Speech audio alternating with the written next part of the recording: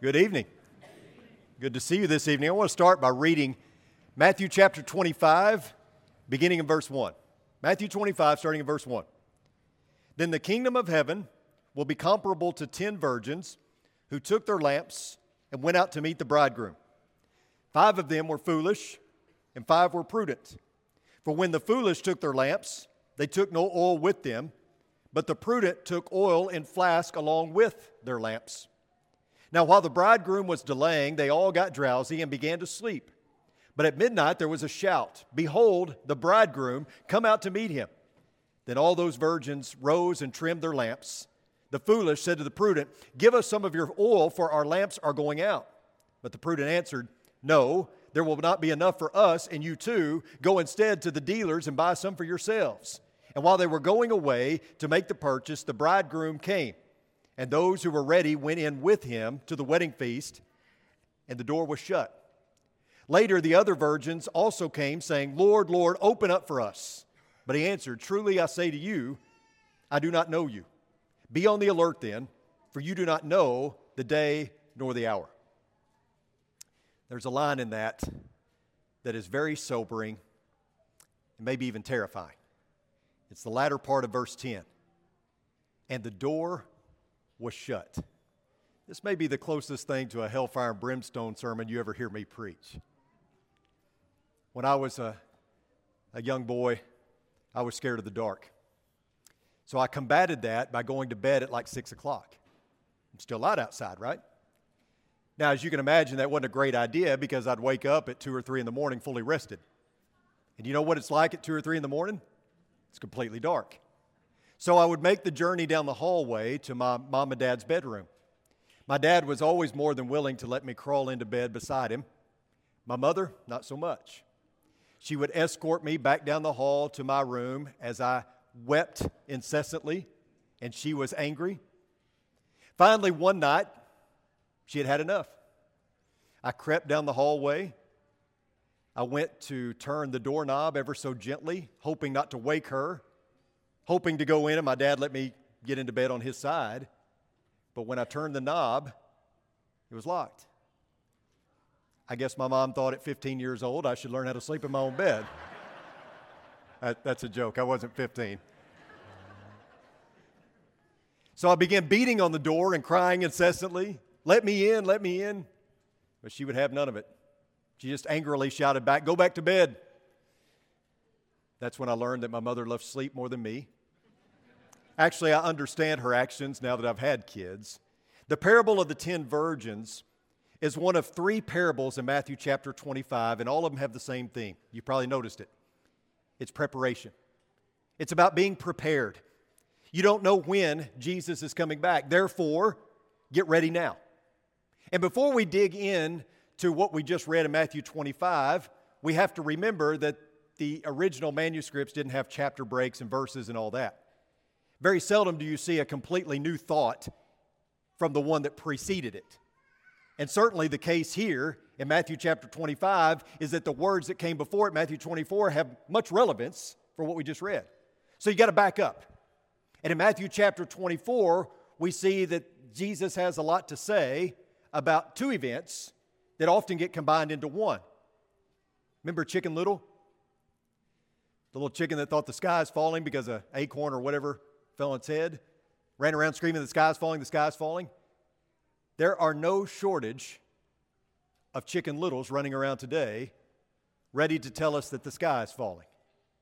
We call these end times forecasters or eschatological prognosticators. You know what eschatology is? It's the study of end things.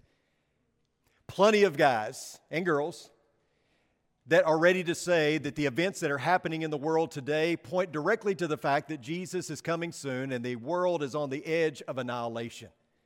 So anytime you see an earthquake or a tsunami or, wars or whatever it may be, they all point to the fact that the earth is about to be destroyed and that Jesus is coming back. The problem with that is that Jesus, when he walked the earth, didn't even know when he was coming back. So some of these end-time prognosticators seem to know more than Jesus. But the other problem is that the first part of Matthew chapter 24 that often gets pointed to as a proof text that Jesus is coming soon? Those events have already happened. The first part of Matthew chapter 24 is talking about events that have already occurred. We refer to them as the fall of Jerusalem or the abomination that causes desolation. And verse 34 is really the key in Matthew chapter 24, where it reads, "Truly I say to you, this generation will not pass away until all these things take place." This generation, the one that Jesus was speaking to in that moment, they were going to witness firsthand all the things surrounding the fall of Jerusalem. And they did. There were numerous conflicts under Caligula and Claudius and Nero. There were famines, there were earthquakes. Plus, as I've already stated, isn't it odd that these end-time prognosticators can tell you when Jesus is coming back? And very soon after these words, Jesus says, "I don't know when I'm coming back." Another key to understanding all of this is verse 42. Verse 42 is where the conversation changes. Verse 42 says, "Therefore, be on the alert, for you do not know which day your Lord is coming." Listen to what Paul had to say to the church in Thessalonica. "Now, as to the times and the epochs, and brethren, you have no need of anything to be written to you, for you yourselves know full well that the day of the Lord will come just like a thief in the night." Paul and Jesus say basically the same thing. Quit trying to schedule Jesus' comeback tour. You don't know when it's going to happen. And that's the whole point, right? That's the whole point. Quit trying to give an exact date. What makes you think that you can predict that with any sort of certainty? But, and this is a very important point, but Jesus is coming back. We have His word on that. We know that this life is going somewhere. We know that Jesus is coming back. We don't know His ETA. These little Chicken Littles running around don't know His ETA, but we know it's going to happen. We even pray that it happens soon. So the fact that Matthew 24, at least the first part of it, is not talking about the return of Jesus doesn't mean that He's not coming back. Notice the rest of Matthew 24, verse 43 and following says, "But be sure of this, that if the head of the house had known at what time of the night the thief was coming, he would have been on the alert and would not have allowed his house to be broken into. For this reason, you also must be ready, for the Son of Man is coming at an hour when you do not think that He will. Who then is the faithful and sensible slave whom his master put in charge of his household to give them their food at the proper time? Blessed is that slave whom his master finds so doing when he comes. Truly I say to you that he will put him in charge of all his possessions. But if that evil slave says in his heart, 'My master is not coming for a long time,' and begins to beat his fellow slaves and eat and drink with the drunkards, the master of that slave will come on a day when he does not expect him and at an hour which he does not know, and will cut him in pieces and assign him a place with the hypocrites, in that place where there will be weeping and gnashing of teeth." I want you to imagine you get a phone call. You hear your phone ring, you pull your phone out of your pocket and you look at it and you don't recognize the number. Thinking that it might be a spam call or that car warranty business, you think about just ignoring it. But then you think, well, what if it's an emergency? And so you pick up, you say hello, and the person on the other end says, "This is so-and-so, your burglar." You say, "Excuse me, what?" "Yeah, this is your burglar. I'm just giving you a courtesy call that I will be at your house sometime between 12 midnight and 5 in the morning."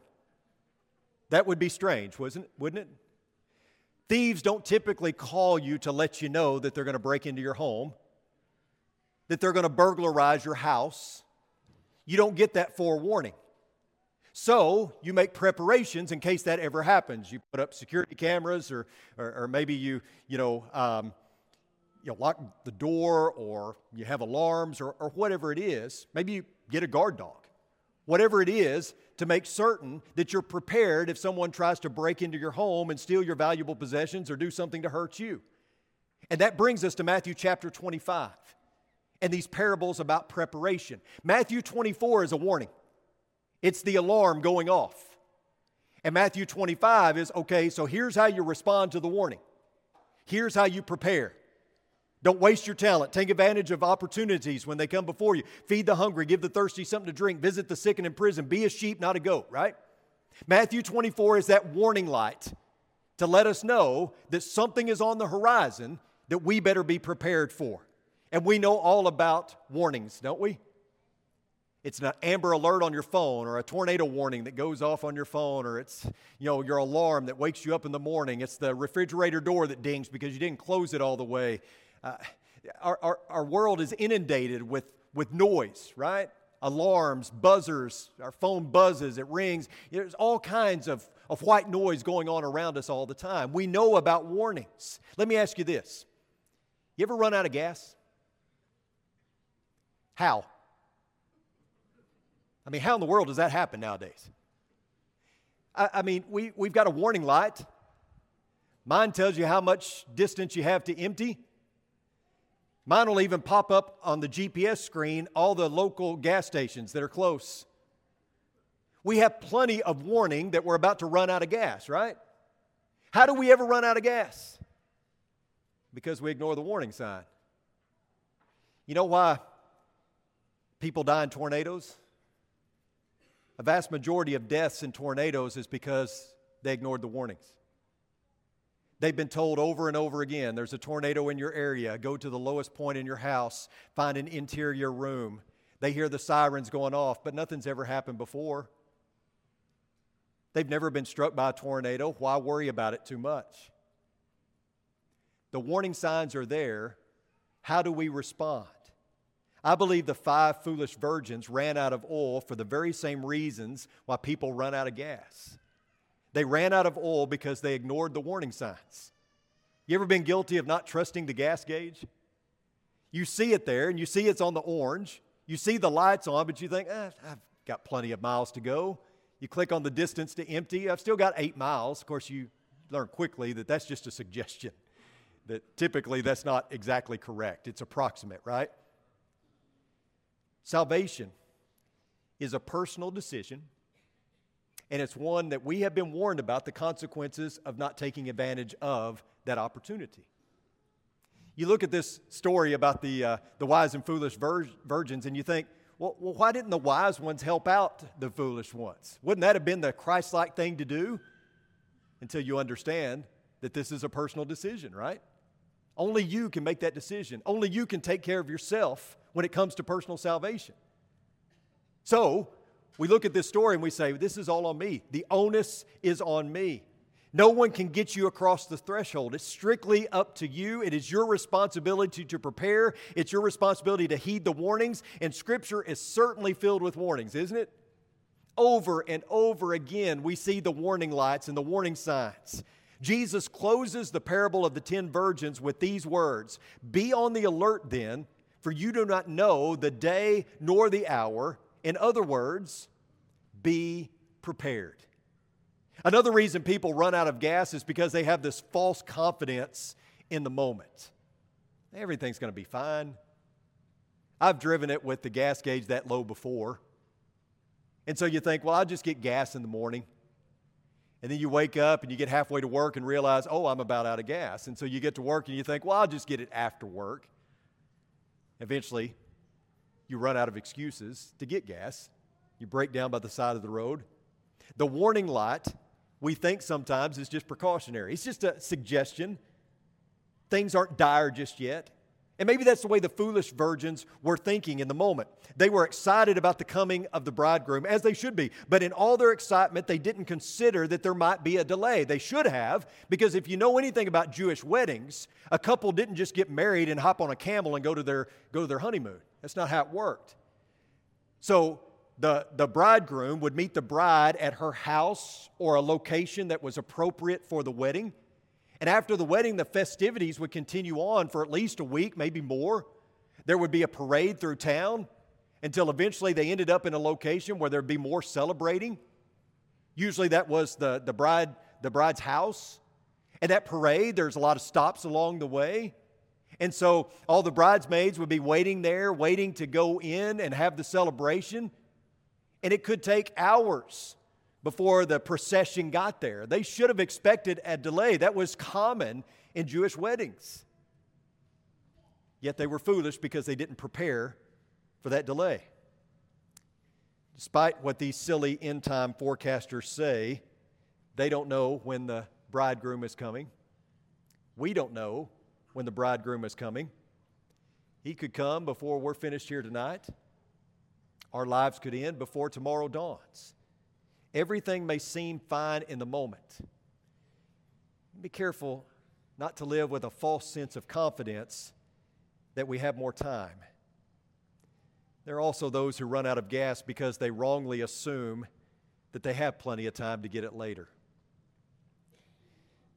Many years ago, I was traveling to Seagraves, Texas for a funeral. And I was driving the old four-wheel drive van that we used to have. Bradley Kreider and I were going to this funeral. That van got about 8 miles to the gallon. And I'd never been to Seagraves, Texas. I got to La Mesa, and I thought, we got about a fourth of the tank left. We'll be okay. There'll be somewhere to stop along the way. There's not anywhere to stop along the way. Not between La Mesa and Seagraves. We were running on fumes once we pulled into the Stripes in Seagraves, Texas. Sometimes we think there's always more time. I'll get right with God later in life. I'm going to sow my wild oats now while I can. I'm going to enjoy life to the fullest. I'll get right at some point. The wise person says, you know what, I'm going to El Paso and I'm in Van Horn and I don't really need gas, but I'm going to go ahead and fill up because there ain't much between the two. The wise person says, I'm going to be more than prepared. I'm not going to cut it close. I'm not going to bank on tomorrow because there may not be another chance to get it right and to be prepared. So, that's the universal meaning.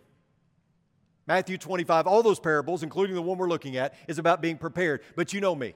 I can't just settle for the surface meaning. There's something deeper, right? Remember the audience. Remember who Jesus is always speaking to. His disciples, those who want to be His disciples, perhaps, and those who are the religious leaders, the scholars, the scribes, and certainly they are at the forefront here in these parables. They are the ones that are going to get locked out. Because it was always intended for Israel to come together and meet the Messiah around the table and have this glorious banquet and celebrate for all eternity. And they missed their king. They forfeited that opportunity. They refused to prepare. The fulfillment of the law and the prophets would culminate in this elaborate wedding feast and celebration when the bridegroom arrived and Israel missed him. Notice verse 12. But he answered, truly I say to you, I don't know you. The bridegroom didn't even know his bride. How does that happen? How could God's people have missed the Messiah when everything in their past pointed to the Anointed One? Who is Jesus speaking to here? Well, His audience is His disciples, and His message to them is, don't you miss it either. Don't you fall into the same camp. Make sure that you're prepared. Hopefully, we're paying attention to the warning signs. Hopefully, we're reading Scripture with expectation. Hopefully, we're living our lives in anticipation. We always talk about preparing for the worst. How about preparing for the best? How do we prepare for the best? How do we pack our bags and be ready for when Jesus returns? Well, the first thing I would say to you, if you want to be prepared, if you want to be prepared for Jesus' second coming, then live like His first coming mattered. After the parable of the wise and foolish virgins, Jesus tells another parable about a man who goes away on a journey, and before he leaves, he entrusts 3 slaves, each with certain amounts of money or talents. To one he gives 5 talents, to another 2 talents, to the third slave he gives 1 talent. The first slave doubles, what he was given. The second one doubles what he was given. The third one does what? Buries his talent. He's afraid, so he just buries it. He didn't lose it, but he didn't increase it either. And the master returns and he's incensed. He's angry with that third slave. He even calls him wicked and lazy. And do you know why? Because playing it safe doesn't take faith. If I don't perceive risk, then I don't need God.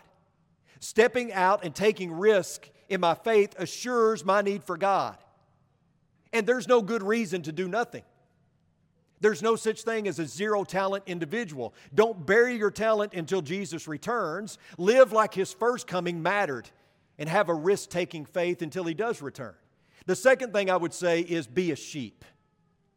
The second parable there in Matthew chapter 25 concerns the day of judgment when Jesus is going to separate the sheep and the goats. And what was the deciding factor between who would be a sheep and who would be a goat? Well, the deciding factor was those who took the opportunity to be Jesus to those who needed Jesus. Gave the thirsty something to drink, the hungry something to eat, clothed the naked, visited the sick, and imprisoned.